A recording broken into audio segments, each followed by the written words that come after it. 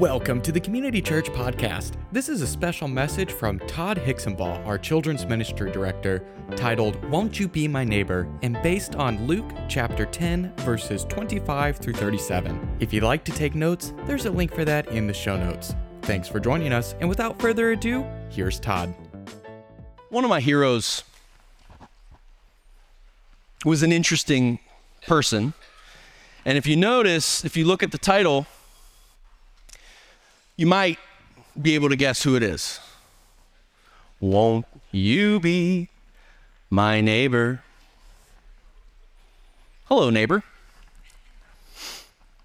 Joseph was mad at me because I didn't wear the cardigan and bring my shoes. I figured Dave would get mad at me for taking my shoes off, honestly. You're supposed to laugh at that. But Mr. Rogers is an incredible person. I'm going to talk about him here in a minute. But I want you to open your mind as we begin this message this morning. I hope it encourages you. I've been praying about this message for a while. So, let's read scripture together. And behold, a lawyer stood up to put him to the test, saying, Teacher, what shall I do to inherit eternal life? And he said to him, What is written in the law? How do you read it? And he answered, You shall love the Lord your God with all your heart and all your soul and all of your mind and strength, and your neighbor as yourself. And he said to him, You have answered correctly. Do this, and you'll live. But he, desiring to justify himself, said to Jesus, And who is my neighbor? I will always read that part that way. And Jesus replied, A man was going down from Jerusalem to Jericho, and he fell among robbers, who stripped him and beat him and departed, leaving him half dead. Now, by chance, a priest was going down that road, and when he saw him, he passed by on the other side. So likewise, a Levite, when he came to the place and saw him, also passed by on the other side. But a Samaritan, as he journeyed, came to where he was, and when he saw him, he had compassion. And he went to him and bound him in his wounds, pouring on oil and wine. And then he set him on his own animal and brought him to an inn and took care of him. And the next day he took out 2 denarii and gave them to the innkeeper, saying, Take care of him, and whatever more you spend, I will repay you when I come back. Which of these 3 do you think proved to be a neighbor to the man who fell among the robbers? And he said, The one who showed him mercy. And Jesus said to him, You go and do likewise. May God bless the reading of his word. Let's pray. Heavenly Father, we thank you so much for your word, for the truth that it gives us, the absolute truth. But we also thank you that none of us have had to be held to it, that you sent your son Jesus, that he died for us so that we could be with you forever. May you have mercy on our souls. We love you. Amen. This is one of my favorite pictures of Mr. Rogers. And as a matter of fact, I've modeled much of what I do in children's ministry after him. You see, Mr. Rogers was a pioneer in terms of things that he would do in the ways that he communicated truth to children. He wasn't the most talented, by the way. Did you hear him sing? Won't you be my neighbor? Even the lyrics to that song, I have questions. Because he wrote that song, and I'm like, did you have to make it confusing? I'm trying to learn this song. I was going to sing this song to you today, and I'm going, bro, no, I'm not doing this. This is wacky. And he wasn't the best actor, the best person to be able to display these things on television, but he had a heart for children, and he had a heart for the next generation and families. And so he would go on TV over and over and over again. And I use puppets because of him. I use flannel graph because of him. He's somebody who, when I was in college, I would watch YouTube videos of him doing flannel graph and YouTube videos of him doing puppets, and I learned from him. But he was also a pioneer in the things that he talked about. It wasn't just what he did in the ways that he taught. It was the things that he talked about on TV. You see, this was in the 1960s during a lot of the civil rights movement. And Mr. Rogers did something that had never been done on TV before. You see, he went and put his feet in the same swimming pool on a hot day as a black man. That had never been done before. He was revolutionary. And it stunned the country, who was in this grip of a change that had swept throughout the nation. This is a scene from a week of episodes that he did after Robert F. Kennedy was assassinated. And in particular, this specific moment, the puppet is explaining what the word assassination means to children. You see, Mr. Rogers didn't believe that kids needed to be sheltered. What he believed is that they needed to hear the truth from a trusted source and someone who cared about them. Now, Mr. Rogers wrote a song because Mr. Rogers understood that all of us need a neighbor. He understood that all of us need somebody who cares about us. All of us needs somebody who can tell us the truth, but that has a relationship that backs it up. You see, Mr. Rogers was in millions of homes every week, speaking the truth, but doing it in a loving way. And today we're going to learn a little bit about what it means to be a good neighbor. And that begs the question, what does it mean to be a good neighbor? What does it mean to be a neighbor? You see, what we think of, and if I said this, by the way, downstairs in the children's ministry, like, I know it's all of you that teaches them to be sassy. Like, I know. But here's what I would get. Well, Mr. Todd, it's the person who lives on the left and right side of you. Thank you. I appreciate your contribution to this conversation. It was very helpful, kid. I don't ever say the kid part out loud. I always say it internally, but just know it's there. I get frustrated with them too. It's fine. What does it mean to be a good neighbor? It's not just location, right? Clearly, it can't be location if these strangers who were passing by, this fallen person, were potentially considered a neighbor. So it can't just be that. But it also has something to do with location, right? Like, I can't be a good neighbor to somebody that I've never met and I've never talked to. So it has to be an interaction with somebody. And you see, the world has all sorts of opinions on this. By the way, when I say the world, it includes you today. I know normally in church we don't include the church in the term the world, but all of us are in this boat because all of us, when we leave here, have opinions on things. And by the way, I have lots of opinions on things, and my opinions are always correct. Unless I'm in a room with my wife, in which case her opinions are always correct. And if you say otherwise, I will correct you. And then I'll tell you later that I disagree with her. But I would never do it. I would never do that. I would never do that. Ever.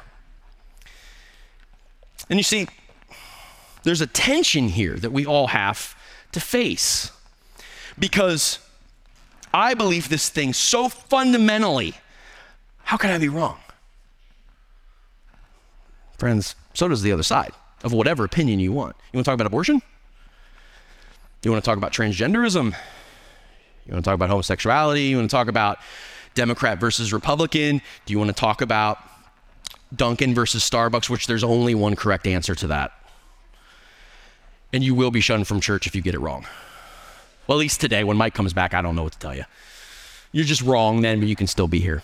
But there's opinions about everything. And all of us partake in them. It's interesting, this week I heard an opinion that was argued, and they were two separate instances. They were not in the room with each other when they did this, but they both used the exact same scripture to argue a different viewpoint to me. That's a real story that happened this week. And I had to laugh, because isn't that the case? Isn't that the case? So, if we all have fundamental positions that we hold to be deeply true, then how can I be a good neighbor to somebody who doesn't agree with me? Today's scripture passage, we're going to talk about that tension. Starting in verse 25. And by the way, this is Luke chapter 10. This morning, whenever I said this, I started to explain like I was downstairs with the kids. Now you guys go to the table of contents at the beginning of the Bible and you look up where Luke is and you open it up. I pray that I don't have to do that today with you. But if I do, go to the table of contents and open it up. There's a Bible in front of you. I'm kidding. You're allowed to laugh at me. They sent the children's guy up here. Come on, you have to laugh a little bit. We're going to be in Luke chapter 10, starting in verse 25. And behold, a lawyer stood up to put him to the test, saying, Teacher, what shall I do to inherit eternal life? Now, there's two things that's interesting about this verse to me. One is that this was truly an unprecedented thing that happened. You see, in that culture, you did not question a rabbi whenever they stood up and spoke. You could later in private, you could, if you were one-on-one, but you would never publicly challenge a teacher or a rabbi. And so already we're on unprecedented ground. But the second thing that sticks out to me is that the question this person asks is more profound and more interesting than what maybe you and I would think. Because you see, this is a fundamental question to the heart of every single person that's ever breathed on this earth. But what about non-believers, Todd? I would slightly change the question that they ask. How can I leave a lasting legacy? How can I leave a lasting legacy? There's a moment in the latest Batman movie. If you haven't seen it, I'm sorry. It's a great movie. You should go see it. Where the Riddler realizes that his plan was foiled and that everything goes wrong, and he becomes insanely mad. And it's because he realized that his plan didn't work and that he was going to be nameless. That what he had done didn't matter because it had been stopped. That's something that we all struggle with. The Christian way of saying it, the religious way of saying it, is, what shall I do to inherit eternal life, Jesus?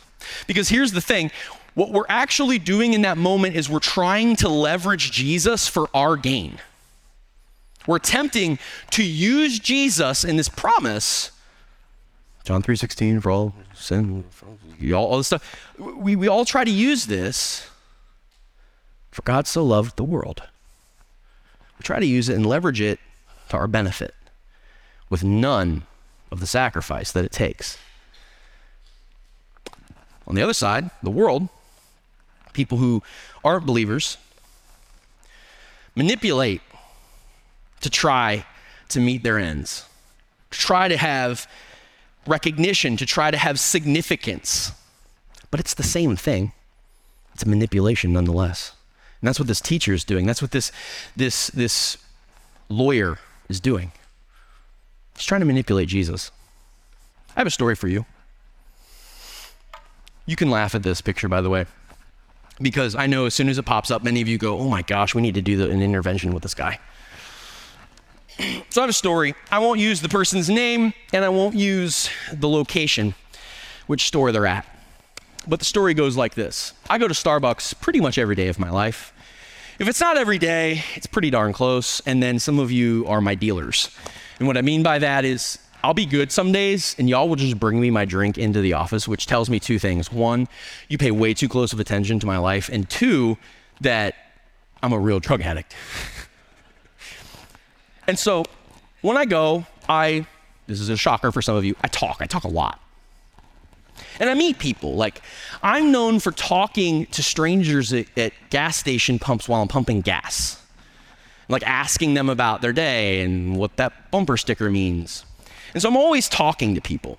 And it just so happens that I met a very interesting individual at Starbucks. Now, what does the term or phrase blue hair friends mean to you? You can say it. Old people? In my context, that's not what it means. In fact, in my context, what it means is Starbucks employees. It might be pink, it might be green, Saw one this morning that was purple. You know. But it's a group of folks that are oftentimes stereotyped as being liberal, or they're just young and stupid, and so they dye their hair funny colors. And one of these individuals that I met has won Miss Drag Queen of Akron, Ohio, 3 years in a row. And started chatting with them, and he would come over and sit near my table, and we would start chatting, and we would talk about all sorts of things like his nail art and color of his hair and all sorts of things, because, you know, I have questions and I enjoy asking questions. And so we would get into life, and we would start talking, and we would talk about coffee, and we would talk about, he was an artist, we would talk about art, and so all these things, and this continued day after day, and I enjoyed these conversations. And then he didn't know who I was, he didn't know anything about me, and pretty soon he started taking breaks. On his breaks, he would come over and would sit with me at my table, and we would chat. And again, he had no idea who I am, what I do. And this went on for weeks and weeks, and I got to know him. I got to know who his boyfriend was. I got to know a lot of things about him. And it was an interesting relationship that formed. And one day, I was meeting with someone, pastoral care stuff. We were hanging out. And the person left, and he was just coming off of his break and sat down with me, and he saw that I had a Bible on the table. Friends, when I tell you the look he gave me was hurt on the deepest level that I can communicate, it was. And he looked at me and he says, "I can't believe you're one of them. I can't believe you're one of them." And he got up and he left with a few choice words for me.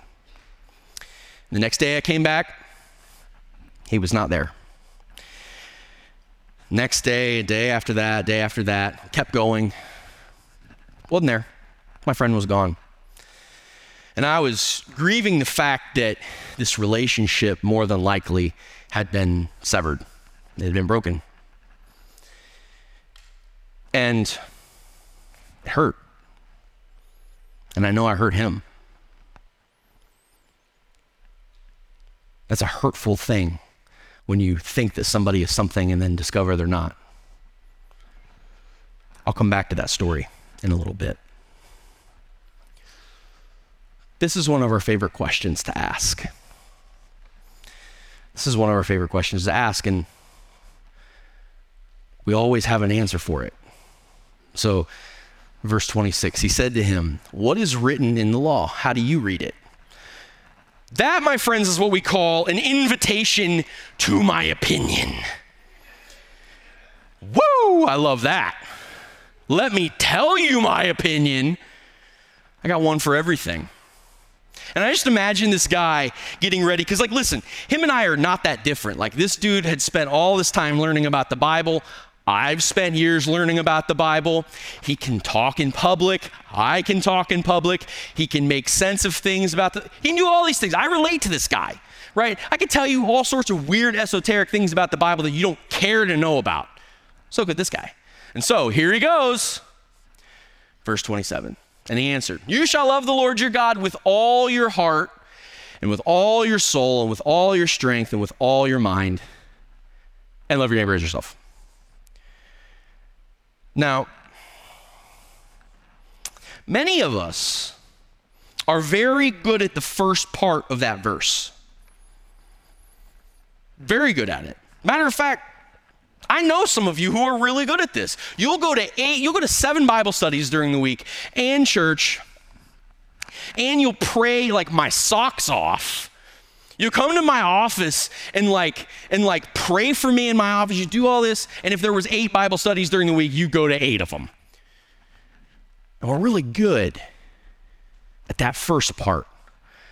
about knowledge and about learning about God and about loving him and following what he wants us to do, because we're good at Sunday school.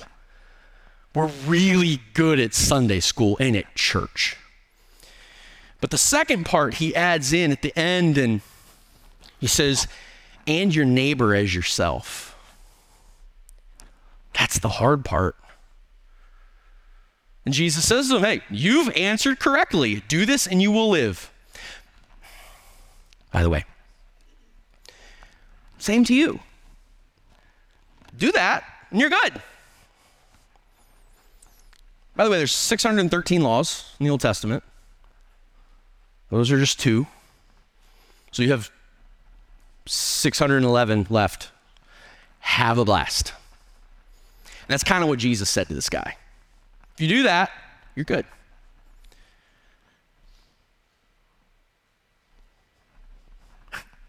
But all of us tend to like one or the other. And some of us are very open about the fact that we like to love other people, that we're all for loving other people and we want other people to love us, and so we don't ever speak truth. We're scared of truth. We're scared of presenting what Scripture says. We're scared of having difficult conversations with people. It hurts us. And so we just avoid it altogether. For others, well, we love truth. We love truth, and we love to shove it down your throat violently and suplex you on the way and kick you. We're good at it. But we're just telling the truth. God's word is absolute truth. So they have to know it.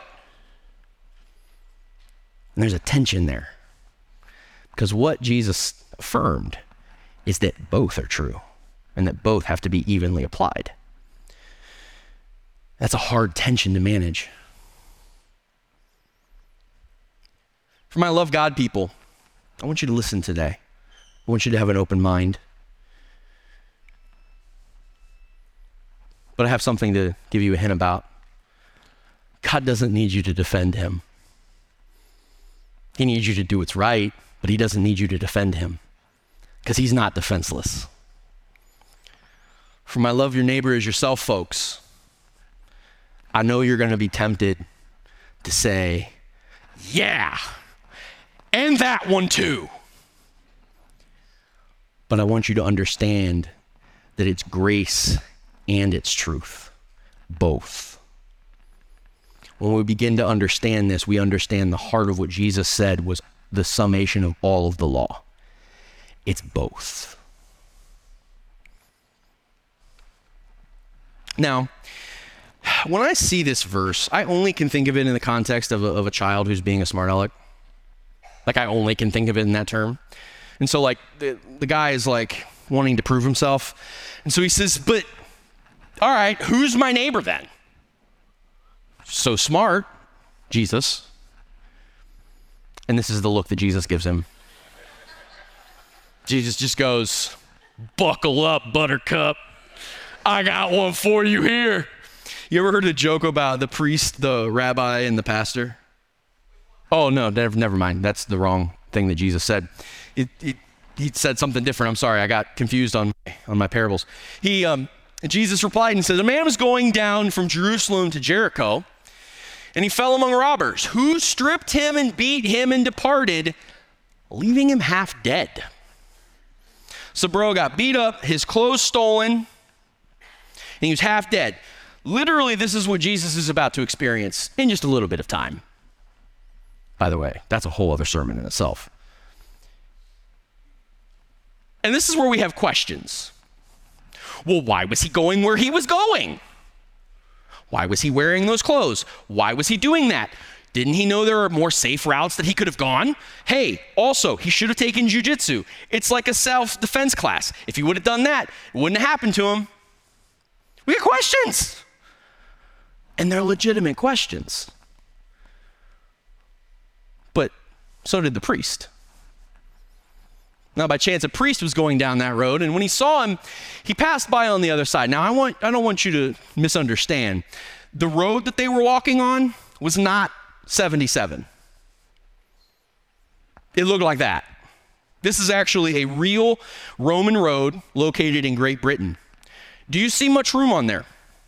No, I don't. This guy literally either stepped over him or shoved his legs out of the way to get around him. It was an intentional choice. He did not see him. He made a choice. And so did the Levite. So likewise, a Levite, another person who is a religious figure, somebody who was to be held to a high standard. First service, I called this guy Pastor Mike. It went over well. And when he came to the place and saw him, he also passed by on the other side. There's a third character to this story. But the transgender person, or the Black Lives Matter person, or the Republican, or the Democrat, or whatever else ticks you off when you think about ideology. Maybe it's socialism, so it's a Marxist, Whatever you want to insert in there that will just really tick you off, and like that person can't ever be the hero of a story, insert that person there. But a Samaritan, those dirty Samaritans, as he journeyed, came to where he was, and when he saw him, he had compassion. And he went to him, and he bound up his wounds, pouring on oil and wine. And he set him on his own animal and brought him to an inn. And he took care of him. And the next day, he took out 2 denarii and gave them to the innkeeper, saying, "Take care of him. And whatever more you spend, I will repay you when I come back." He literally took out his American Express card, handed it to a person who was going to profit off of this, and said, "Spend whatever." That dude just got lobster tail and steak. He got the nice bed with like the pillows that they fluff. You know what I'm talking about, the hotel. He got all the pretty little scented thingies in the bathroom that I try to steal and Kelly tells me not to. He got all that, okay, and more, and more. He got all of those things. And this guy was just heaping on generosity. And Jesus asked the question at the end of his story. He said, "Which of these 3 do you think proved to be a neighbor to the man who fell among the robbers?" So it gets to the heart of the question, who was the good neighbor? Won't you be my neighbor? Who was the neighbor? It was the Samaritan. It was the Samaritan who cared, who had, literally the Bible says, had compassion on this person, who stopped and who did what the religious figures, the people who should have known better, who ultimately had the resources to do the right thing, didn't do the right thing. He's the one that did it. And that's the key question we have to ask ourselves. Who is the neighbor that I need to be a good neighbor to? Finish my story. So, a few weeks go by, and I saw him a few times, but he wouldn't speak to me. And one day he came over, and he was very emotional, and sat down and he started to cry. And he said, "Can I talk to you?" Sure. I'll talk to anybody. And he started to talk, and he started to tell me deep pain and hurt that was going on in his life, and mental health, and he had broken up with his boyfriend, and it was just trauma and carnage everywhere this person looked. And he said, "I don't agree with what you think about me. But when I was a kid, a priest prayed with me and I felt better. Will you pray for me?" I said, "Sure, we'll do it right now." And he's like, "Well, I mean, like when I leave, like, can you pray for me?" I was like, "That's not how this train rides, friend. We're praying right now." And so I prayed with him, and we're both crying in a mess. And he said, "Thank you." And he leaves, and come back the next day, and he comes back over and he says, "I don't agree with what you believe." And I said, "You don't have to. We're friends." And went back to sitting with me and we would talk. By the way, I hadn't told him yet what I did for a living. That's a whole other thing. And so one day he comes over and he brings over one of the other partners, and they were having a really hard day as well. And he brings her over and he says, "Hey, can you talk with her? I don't know what to say. She's just having a hard time." And so we sit down and we start talking, and this young lady had been going through a lot of trauma in her life, hard things. And we spent time talking. And over the next few weeks, a pattern started where he would bring different partners. Employees at Starbucks are called partners. He would start bringing different partners to come and talk to me. And one day I overheard him and he said, he's a Christian, but I don't agree with what he has to say, but he's kind. And he'll talk to you, and it helps. And this pattern started. And one day he asked me, he said, how do you always know what to say to people? Now, friends, I had a choice. I could have told him I work for a nonprofit. Wouldn't be a lie. I work for a 501c3. I could have told him that I work with people a lot and I'm just good at talking with people. I could have told him that, I was a really good Sunday school participant. I don't know. I could have told him a lot of things. But I decided I'd tell him. And I said, hey, I work at a church. And, part of what I do is dealing with people, talking with people, helping people, praying with people, loving people. That's what I do. It's my job. Literally, you could boil my job description down. It's just to love families and kids really well. That's what I do. And he looked at me, and again, he was hurt. And he says, I never would have imagined somebody like you could be a pastor. And the truth that was in that sentence hurt me. Because what he was communicating is one of the worst things that he could think of in his life was for somebody to be a pastor, was for somebody to be a person in an official ministry capacity. He didn't leave. We kept talking, and he just had a bunch of questions, and he wanted to know, why did I choose to do that? And, what church do I go to? And he had all these questions, and I answered them. Honest. I was honest with him. I told him what I did. I told him that I was a children's director and that I work with kids and families. And I told him, that he was welcome here. I told him that, anytime he ever wanted to come by, I'd love to show him my office. I'd love to walk him around the building. And he left. And a couple days later, he came over and he said, I've been thinking about what you said. I'm never going to agree with you, but we could be friends. Which, by the way, this is how bad of a person I am. My first question was, does that mean I get free Starbucks drinks? Listen, I'm a bad person, man. I'm over here trying to figure out how I can get my stuff.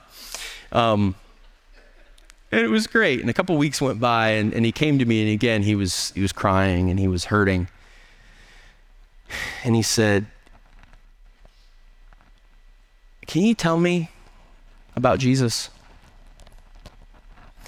Because I'm hurting. And I don't understand why you believe this, but I know that when you talk to people, when you talk to me, it helps. And I want to see what this guy had to say about me. And I got to witness to him. And we had a long conversation, and I told him about who Jesus was, and I told him that all of us sin. Romans 3:23. For all have sinned and fallen short of the glory of God. And I told him I'm not different. That I sin. That we all sin. And I talked to him about John 3:16, and that for God so loved the world that he gave his only begotten Son, and that whosoever shall believe in him will not perish, will have eternal life. And we walked through the Romans road over a few weeks. If you don't know what that is, it's taking the book of Romans and literally hitting there's different passages that you can go, and it totally tells the plan of salvation, walking us through total depravity all the way to the fact that none of us can right ourselves, and that Jesus is the only way. Now, he's still not a believer. but he heard. And I know that next time he has a crisis, that he can trust me. I have a relationship with him. And I didn't compromise truth, but I just loved him. And this doesn't make me a hero of the faith or a better person. This is just what Jesus called me to do. And friends, not just me, but you too. You see, we should love God with everything that we have. But it's an incomplete love and an incomplete faith if we don't love the people he created just as well. And he created every single person. Not one person that he did not create. So I have 3 questions for you. 3 questions I want you to ponder. I don't have to evangelize to my coworkers. Pastor Mike said that a few months ago. At least I don't think. I'm wondering about Joe sometimes. He does some wild things. He walks around barefoot. It's weird. But I don't have to do that. So I intentionally put myself in situations like going to Starbucks. I make myself go to Starbucks. It's so hard. I put myself in very uncomfortable situations and around people who believe very differently than I do. Transgender folks, people who are socialists, people who are Marxists, people who are Republicans, people who are Democrats, people who name the thing. I try to make myself very uncomfortable by being near them, by listening to what they have to say. And if you're in a spot like some of us can get into, you might say, well, Todd, I don't know anybody who's not a Christian. I would encourage you to start praying today. Pray that God would bring people into your life, and then be prepared, because he will. Who are you praying for? Is it a family member? Is it a friend? Is it a coworker? You can pray for Joe. Joe's going to punch me in the face. No, they're both shaking their head no. Who do you need to be praying for? Next, who are you discipling? By the way, a full discipleship plan is not, I'm going to bring them to church so that Pastor Dave, Pastor Joseph, Pastor Mike, Pastor Don, or Todd can disciple them. That is not a discipleship plan. That is abdicating totally in the commission that your Heavenly Father gave to you. That is abdicating it. Saying that I am shy is not good enough. Saying that I'm not eloquent enough doesn't matter. I'm an idiot. For real. I say dumb things. I just broke Beth. I say dumb things all the time. God uses me to be able to help people understand him better. Who are you discipling? Here's all it starts with. If you're old and don't text, great, call them. If you're young, text them. Duh. Start a conversation. Get their phone number, find them on Instagram, DM them, figure out how to get in contact with them, be near them, start the relationship, and start walking down the path with that person. Pray that God brings you a person, or 2, or 3. Heck, if you're Superman, maybe 4. Who knows? Who are you discipling? And finally, who are you building relationships with? You know, Christians love the iron sharpens iron, and so we need to be with like-minded people and Sunday school. Good, and you should do that. Also, you should be around people who don't think like you. Because when we're around people who don't think like us, those are the people that we should be interacting with. Jesus spent time with Pharisees, Levites, prostitutes, people who drank too much, people who were tax collectors. He spent time with not great people, fam. Like, it was not good. He went and ate at their house. Build relationships with them. Talk to them. Here's what I do.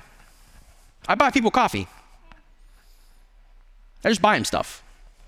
Love me. Buy them Starbucks. Start a relationship. Start a conversation. You can begin that today. And you don't have to compromise truth. And you don't have to compromise loving someone to do that. You see, the Samaritan had no stated theological qualifications.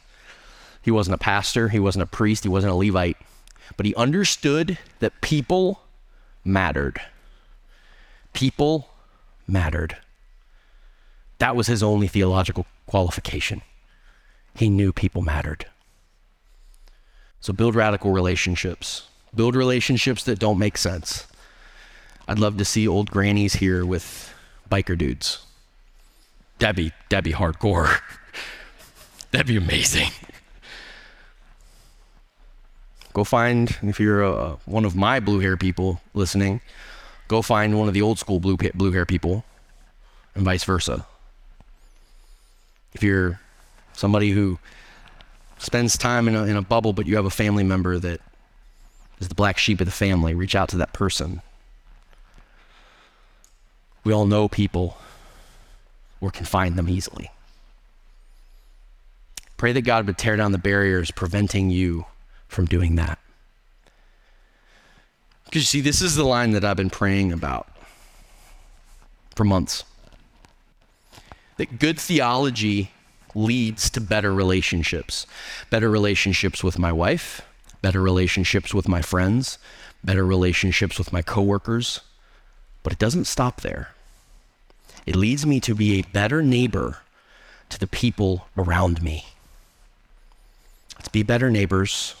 Let's love people well, because people matter to God.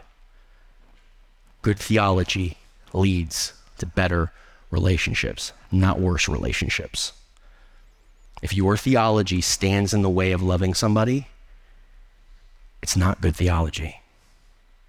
And quite frankly, if you follow theology and God the way that He prescribes, it doesn't compromise truth either. It's both. It's both. And that is it for this week's message. If you have a question about the message, community church, or Jesus Christ, send us a text to 330-400-3242. You can learn more about our events and community groups online at ccpl.life/connect. There, you can also send in a prayer request. We would love to pray for you.